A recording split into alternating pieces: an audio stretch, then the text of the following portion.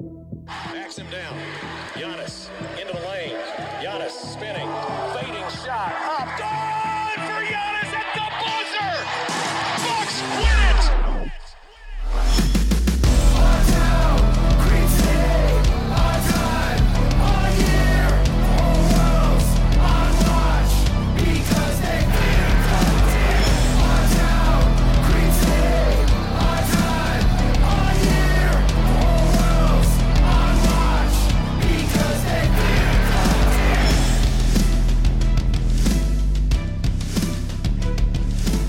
Welcome to Locked On Bucks. I'm your host, Kane Pittman, here alongside the founder of BrewHoop.com and longtime voice of the podcast, Frank Madden, for today's episode that's brought to you by Rock Auto. Amazing selection, reliably low prices, all the parts your car will ever need. Visit rockauto.com and tell them Locked On sent you. And Frank, we have finally, it feels like, reached the off-season, which it actually doesn't feel like we've had an off-season for about 18 months or 2 seasons, really, even though we had that long delay last year, obviously, when the season shut down. But we're in the dead of the off-season, which obviously isn't going to last long. We're going to continue to go through mailbag questions. We've got some interesting questions to work through later on in the show. But we're going to talk baseball to start this episode today. A bit of baseball news over the weekend. First of all, Giannis has joined the ownership team. I believe that's how they've worded it, the ownership team over at the Milwaukee Brewers, which seems like a pretty good time to get on board the Brewers. They're absolutely flying at the moment. And then secondly, in a little bit of fun social media footage, there was probably some Bucks fans that were in the building. Bobby Portis threw out the first pitch the other night. I believe it's the first Bucks player to throw out a first pitch since the what I'll just call the Pat Connaughton incident. But the Bucks getting involved with the Brewers as they are hopefully heading towards the World Series. So that was fun. Yeah, I mean, I guess the interesting backstory of this is that it sounded like this sort of took root actually in the bubble last year. Mm-hmm. So this has been kind of in the works for a long time, and it sounds like it was. I don't know if it was done by May, but it's not like they won a championship and then Giannis was like, "Oh, maybe I'll go invest in the Brewers." This has been in the works for quite some time, and there's been shots of Christian Yelich in particular and Giannis, meeting up after Bucks games, and once or twice, and them kind of Instagramming at each other and things like that. So, there's at least a little bit of history, but. Obviously, Giannis, does not have a lifelong connection to baseball in the way that, some American players might, or not just Americans, but, like obviously, as you mentioned, Connaughton, who, despite his really bad first pitch, was actually a college baseball pitcher who got a minor league deal with the Orioles and, has a real deep, connection to baseball. So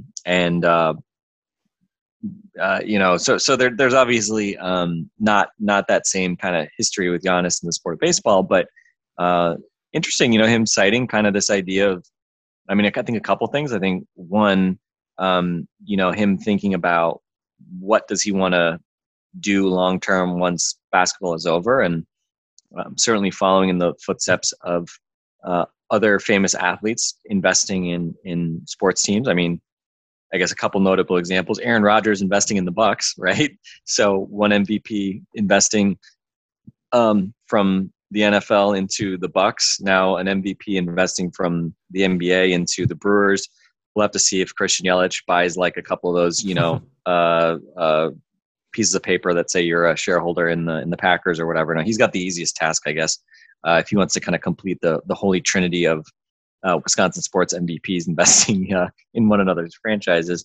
But that was certainly interesting. And then I think just the idea of, Giannis's comments, which again, it's just like, how much more can this guy endure himself to us as, for those who are Wisconsinites, Wisconsin sports fans, him talking about, Milwaukee, raising him, investing in him, and him not wanting to invest back in Milwaukee. It's just like, Jesus, Giannis, like, could you be any more perfect? So the summer of Giannis, even without NBA basketball, the summer of Giannis continues and the momentum continues. So just a very, very unexpected and fun way for Giannis to insert himself into a really, really awesome Brewers season so far. And obviously, I still have to pinch myself a little bit that the Milwaukee Bucks won an NBA championship. Now the idea that the Milwaukee Brewers will have their best chance of winning a World Series in however long, forever, right? Because they never have. It's pretty awesome. It's pretty awesome. Shaping up to be an awesome summer for Wisconsin sports. We'll see here Packers restarting as well. So yeah, good times at the ballpark and some unexpected Bucks connections, which I guess continued on with Bobby Portis as well. So as an outsider to Wisconsin sports, and obviously I've followed them pretty closely here for the last few years, but long term as an outsider and someone that's obviously didn't grow up in Milwaukee, it's been interesting to me and kind of cool. And it's obviously coincided with the Bucks playing well, but we've always seen Brewers players when they can get into Bucks games. Clearly, the Packers have been leaders of the Fiserv Forum fan experience during postseason runs over the last few years as well. So it's always been really cool to see the support. But the point that you made about the fact that this was something that was in the burner for a little while with Giannis, and there was discussions with the Brewers, it wasn't lost on me when we think about only back to last December when Giannis was making his decision of where he was going to play. This was not something that just came up out of nowhere. You spoke about the comments he made about wanting to pay back Milwaukee and Milwaukee being home for him. It is just interesting. I wonder at some point in the future, down the road, when we'll get a more in-depth story of how that extension happened, whether or not he even had any real thoughts of going anywhere else. But all these little things and some of the things he says, and of course it's easy to say the comments like he has after the fact, and it all sounds great. And as you said, it's all perfect if you're a Milwaukee sports fan. But it is interesting just to think about the stress that was taking over Milwaukee Bucks fans really less than a year ago. Yeah, it still feels like an eternity, right? To think back to the start of last season and just the arc of the last year, right? Because right now we're kind of getting right around that point when the Bucks season last year ended, given that the bubble pushed everything out so far. So to think about the depths of the trough they were at following that loss to the Heat in the second round last year, and just the series of events that happened thereafter, right? From Drew Holiday and Bogdanovic, the high and low of that week, all the way through the drama of would Giannis sign that extension before the start of the season, through a really, really long NBA season, and then what seemed like an even longer playoffs. It's kind of hard to believe that all that's happened in just a year. And we should say, and on the topic of ownership, I was going to mention as well. Kane, you as an Australian have invested in the Bucks, and Chris Middleton, as we've mentioned, is now investing in UK. Well, maybe not you, but in Australia with part ownership of the Brisbane Bullets of the NBL. So yeah, kind of cool. That's not quite as cool as investing in the Brewers, but I think just a recurring theme here we're seeing and I think it's a cool thing, right? To see athletes go from, not just being guys that make big salaries, but now are increasingly investing the way and hopefully long-term, given the way that franchises have just sort of continually appreciated over not just, especially over the last, 5 years or so across all the major sports, the TV deals and everything else, sports have just become even that big of a bigger investment target for a lot of these super wealthy folks. But to see players continuing to kind of be able to be a part of that, I think is a good sign. As someone who, I'd say it's a good thing for sports if ownership is not just reserved for, old white dudes who made a bunch of money in finance or whatever. Or whatever it might be. I think having athletes be part of those investor groups as well, I think is a good thing for the sport. So, yeah, that was cool. And Bobby Portis, I have to say, seeing Bobby Portis's first pitch from the home plate angle didn't look like a great first pitch, but then I saw the reverse angle and it was like a strike. So shout out to Bobby Portis. when you're 6'10", 6'11", you don't really have to, really wind up and really throw hard, I guess, to throw a baseball, 60 feet, 6 inches or whatever. So shout out to Bobby, the summer of Bobby, and the summer of Giannis. I mean, it's also kind of the summer of Bobby.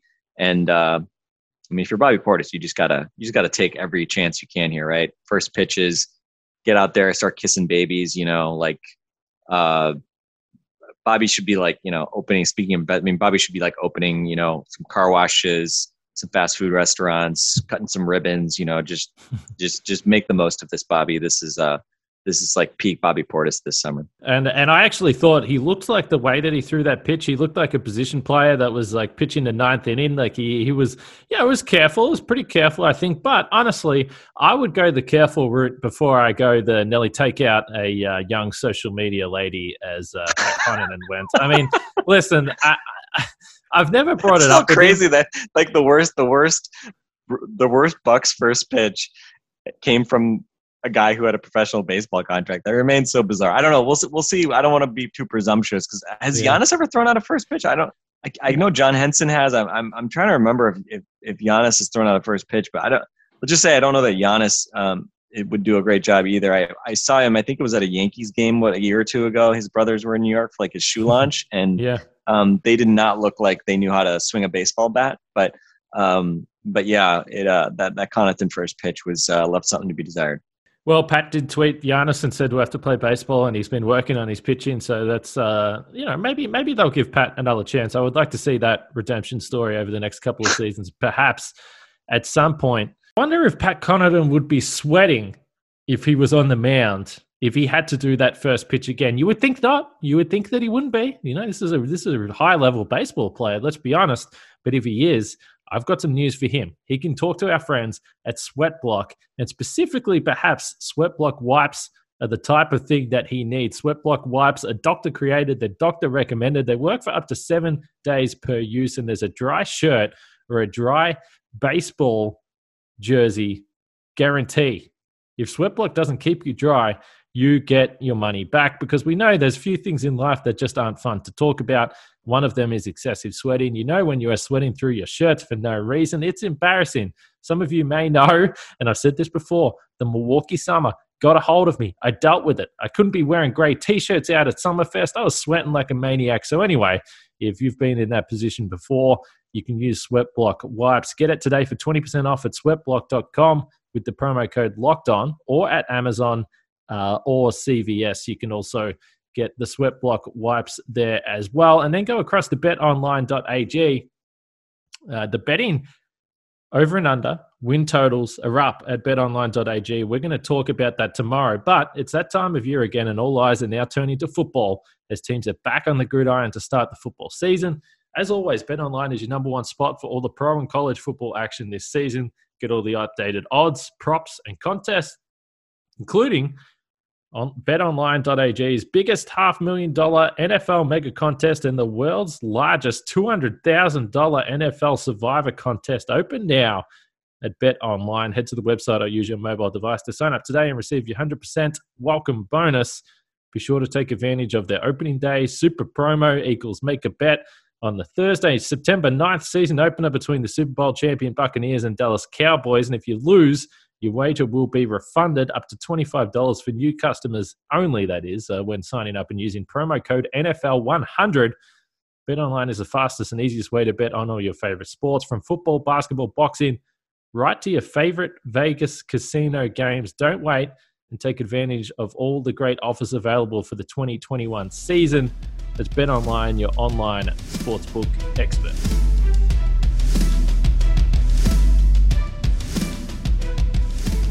I said we were going to get to some questions here, so we can dive into this now.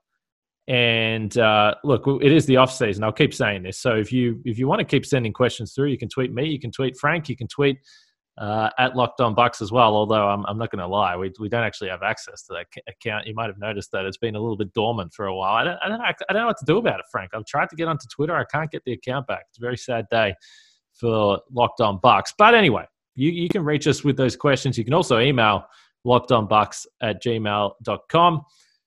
And I figured today we start with a question from Dave Nordstrom, because I'm not sure, and we'll get to it, but I think it's more of a developing question. We've probably covered some of the aspects of this over the last couple of weeks, but nonetheless, it's interesting. He says, will the Bucks' inability or unwillingness to develop cheap young players hurt them as they try to contend over the next few years as their core three gets older and more expensive? So he said inability or unwillingness. I would be leaning towards inability more than I would unwillingness. I mean, I think generally when you look at contending teams, there's not a lot of rookies out there playing. There's not a lot of young guys getting a chance to simply develop and play through their mistakes. It's generally just the nature of a Bucks team. But Frank, there's no question. We've spoken about it. When it comes to the tax, when it comes to the salary cap situation this team is going to be in, if you can find diamonds in the rough, if you can find young guys that become rotation players, it becomes pretty critical to extending that window that you hope, as long as you have Giannis, goes for quite a while. Yeah, I mean, I'd say there's kind of two different things too, right? I mean, when I look at the period, Giannis is really obviously the crown jewel of the franchise. You pick him 15 in 2013, and then thereafter, the first round picks. I mean, the next few years, it's ugly, right? I mean, you just look at the fact that you end up, was Vaughn 17th in 2015? Obviously, Jabari first in 2014. I'm like blocking out Jabari here, but you basically whiff completely on the number 2 pick that you've been waiting to get for so long, right? And the number 15 pick from the year before ends up being this transcendent player. But from the Jabari pick through Rashad Vaughn, through Thon Maker to DJ Wilson, I mean, it's a pretty incredible. Well, I don't want to say incredible because the draft is a crapshoot, but I mean, that's a pretty rough run of four guys there, right? I mean, you technically did include Thon in that trade that ended up bringing in Mirotic.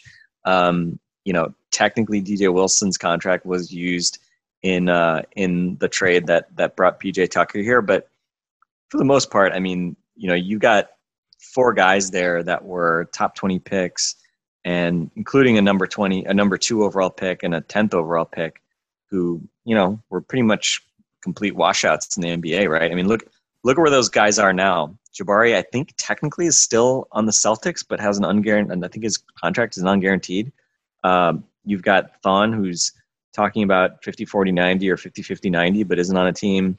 Rashad Vaughn is where was he? Lithuania, I think, someplace in the Baltic, Adriatic region of Europe. And DJ Wilson, last we checked, I think was also without a team. So that was a rough stretch. And I mean, I've said it that if Giannis never won a championship in Milwaukee, we'd look back on those first round picks that they had. And look, the obvious retort is going to be like, well, you drafted Brogdon in 2016 at the same year that you had Thon. So just act like they're flipped and all of a sudden your draft history looks a lot better. That's absolutely true. I mean, the Brogdon pick was obviously a home run, relatively speaking, even if you factor in that they ended up, essentially just swapping him for a later first round pick a few years later. So it's not like they got, the real value of Malcolm Brogdon for ultimately, what long term. But the fact that they kind of had that run of 4 first round picks and really didn't come away with anything that either, was going to be a long-term fixture in Milwaukee or that they could trade for real value. That was obviously something that's tough, right? I mean, that's tough to overcome. And I think more recently, DiVincenzo obviously has been, I'd say, a very solid pick at that spot at 2018. Again, you can argue Kevin Huerter or a couple other guys may have been better picks, but we're not. It's not like they had like a superstar that they just like stupidly passed on or something like that there. And then you start getting this period where obviously some of the kind of maneuvering for cap space, like when they traded away the pick involving John Lure so that they could re-sign Brooke Lopez and George Hill and all that stuff. So you start to get into kind of like these murky waters where, now you're like trading away picks to, essentially subsidize your win now campaign, which I think we'd all agree, like, yes, the future is now, like you should be trying to win now. So I think those are two sort of very different periods. There was sort of the just, that streak of first round picks that you kept and you just basically whiffed on. Even though you did also get that Brogdon diamond in the rough in the second round. And then more recently, it's been just a matter of like, you're using draft assets to do other stuff. And again, would it have been better to, pick OG Anunoby instead of DJ Wilson? Well, yeah, definitely, right? Then you don't have to, to be making some of these other trades, right? Because you would have developed some of that talent hopefully internally. And so, yeah, I mean, I think if you look back again at the last, 5, 6, 7 years of the Bucks in terms of their franchise, it is kind of remarkable that they end up winning a championship despite the fact that they obviously got so little from the draft, and really the best use of their draft picks has been trades, right? I mean, trading a bunch of future assets to get Drew Holiday to help you put you over the top. Last year, trading down out of the first round in the PJ Tucker trade.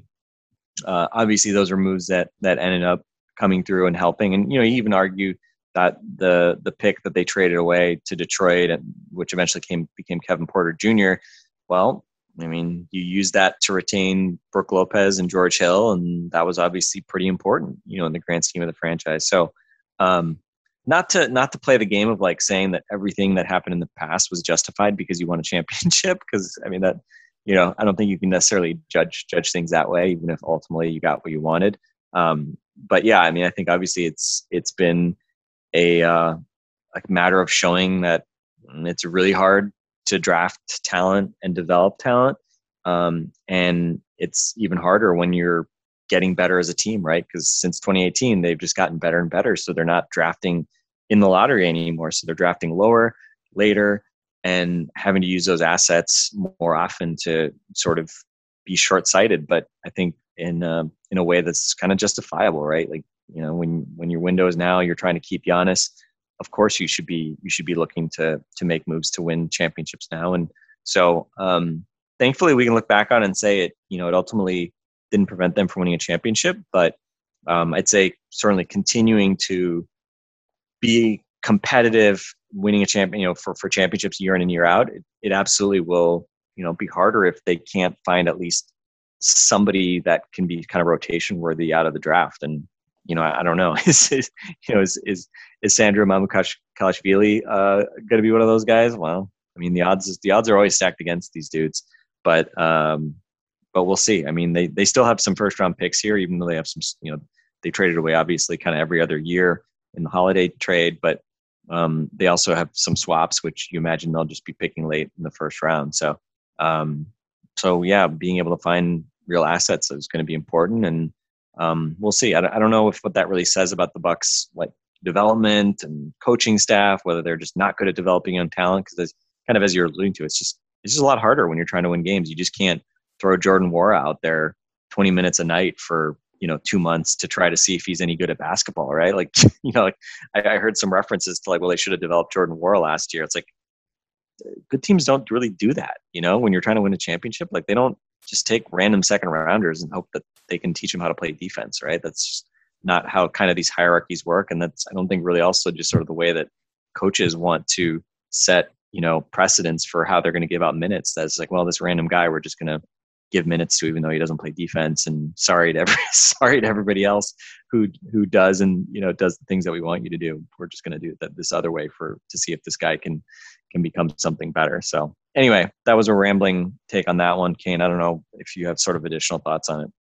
I'll get to them in just a second, but first of all, we're going to talk about rockauto.com. Our friends at rockauto.com are the family business have been serving auto parts customers for over 20 years, and we know with the ever-increasing numbers of makes and models, it's now impossible for your local chain auto parts store to stock all the parts you need.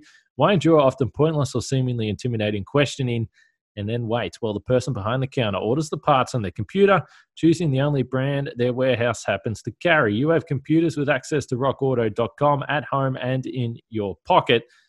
Why choose to spend 30%, 50%, even 100% more for the same parts? They have everything you need, from brake parts, tail lamps, motor oil, and even new carpet. Just go to rockauto.com right now. See all the parts available for your car or truck, right locked on in their How Did You Hear About Us box, so they know we sent you. Amazing selection, reliably low prices, all the parts your car will ever need. rockauto.com.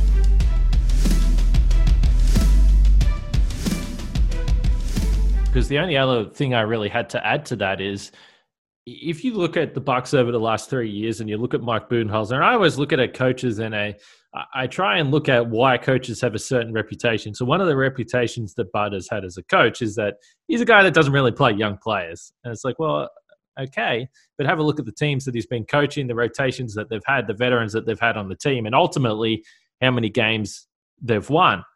And I think if you look at other coaches around the league that have a similar reputation, Greg Popovich has obviously been one, always been coaching pretty good teams. Doc Rivers as well. And you can say, have your own opinion on whether these guys are good coaches or not.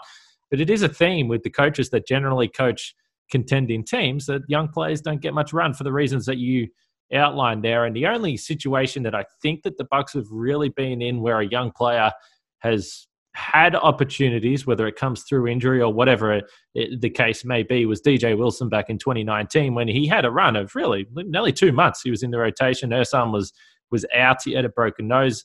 DJ Wilson shot the ball terribly.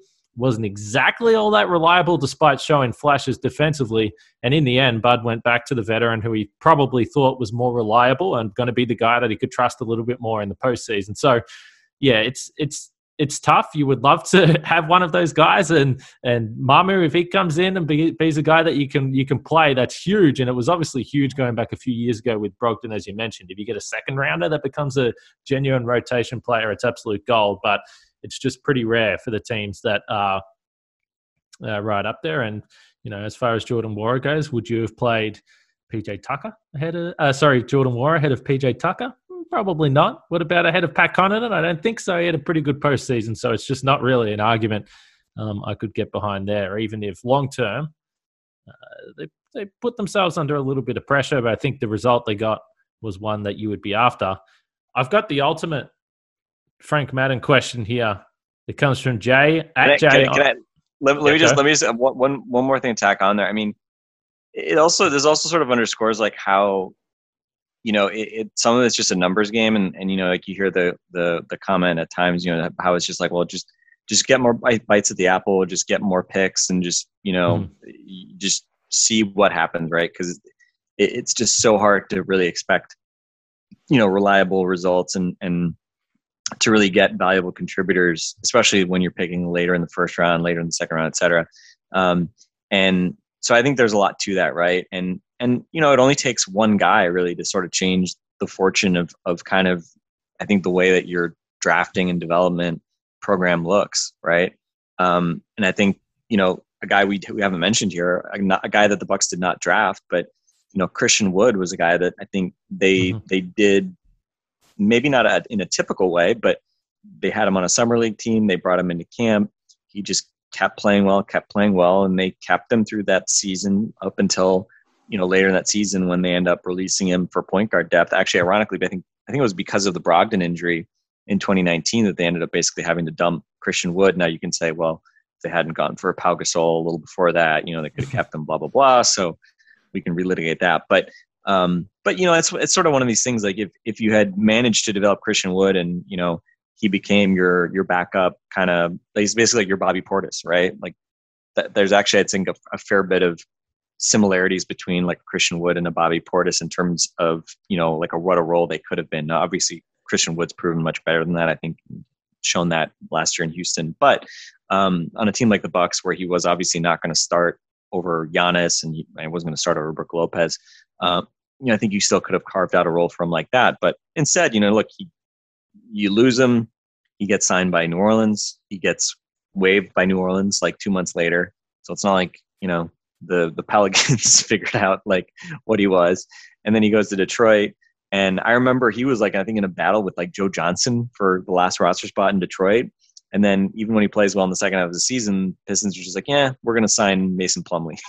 So it's just like, that's just the way these things sometimes go. And I think that's the problem with second rounders is like we spend all this time like looking at guys and trying to say, oh, could this guy, be something, blah, blah, blah. And it's like the unfortunate reality is a lot of times these guys, they just have more protracted development arcs, and some of them end up, disappearing into the void of, European basketball, and you never see them again in the NBA. And others, bounce around a little bit and then eventually find NBA roles. But I mean, especially with these second round guys, like their contracts are 2 or 3 years.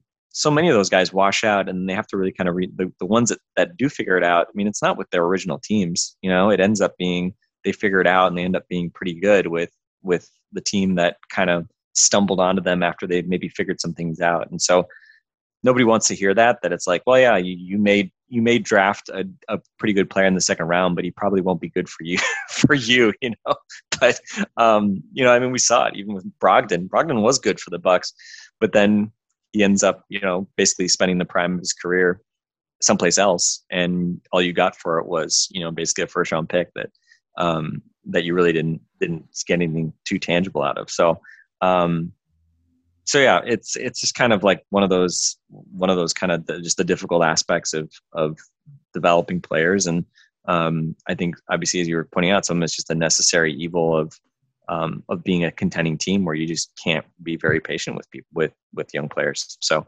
I don't know. I feel very old saying that because when I was younger, I had like nothing was more fun than the young guys and just imagining what they could be, especially when your team wasn't very good. But now that we're old and jaded and our team has won a championship, we can be maybe a little more pragmatic about it. Oh yeah, there's been some young players I've irrationally thought could become really something in the league. There's no doubt about that.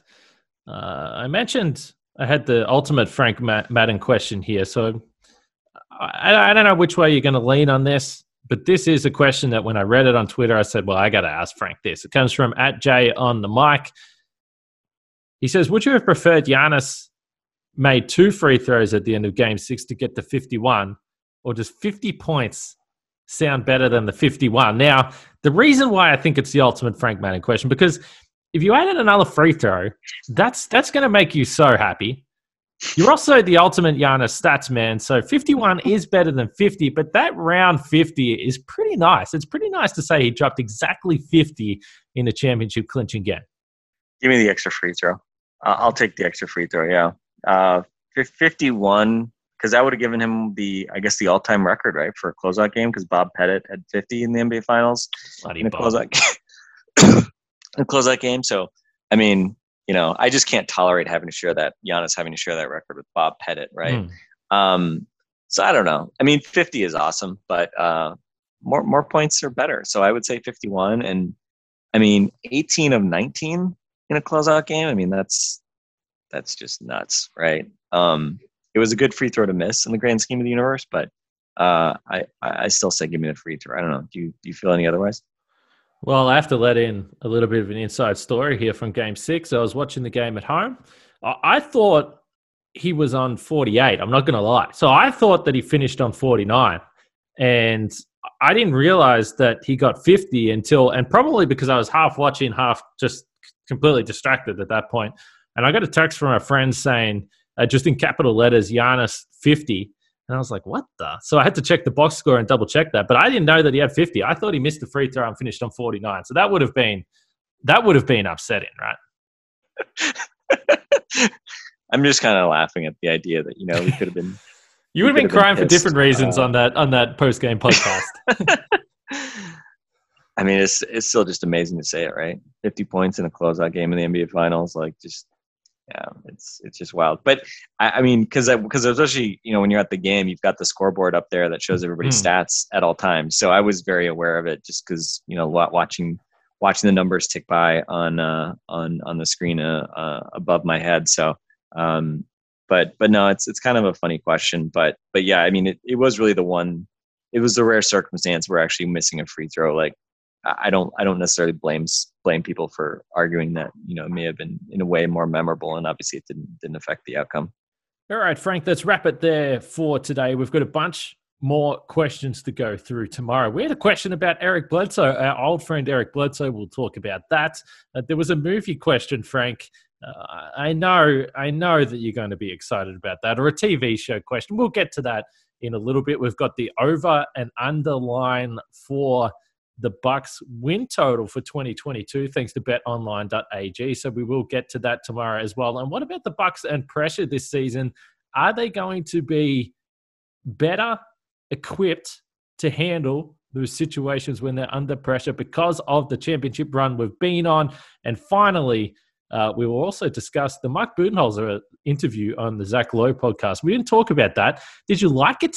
Did you think it was interesting? Did you get everything you wanted out of that? So we've got a bunch more questions to come on tomorrow's show, so make sure you check that out. But for now, for Frank and myself, stay safe, take care. We'll catch you guys tomorrow.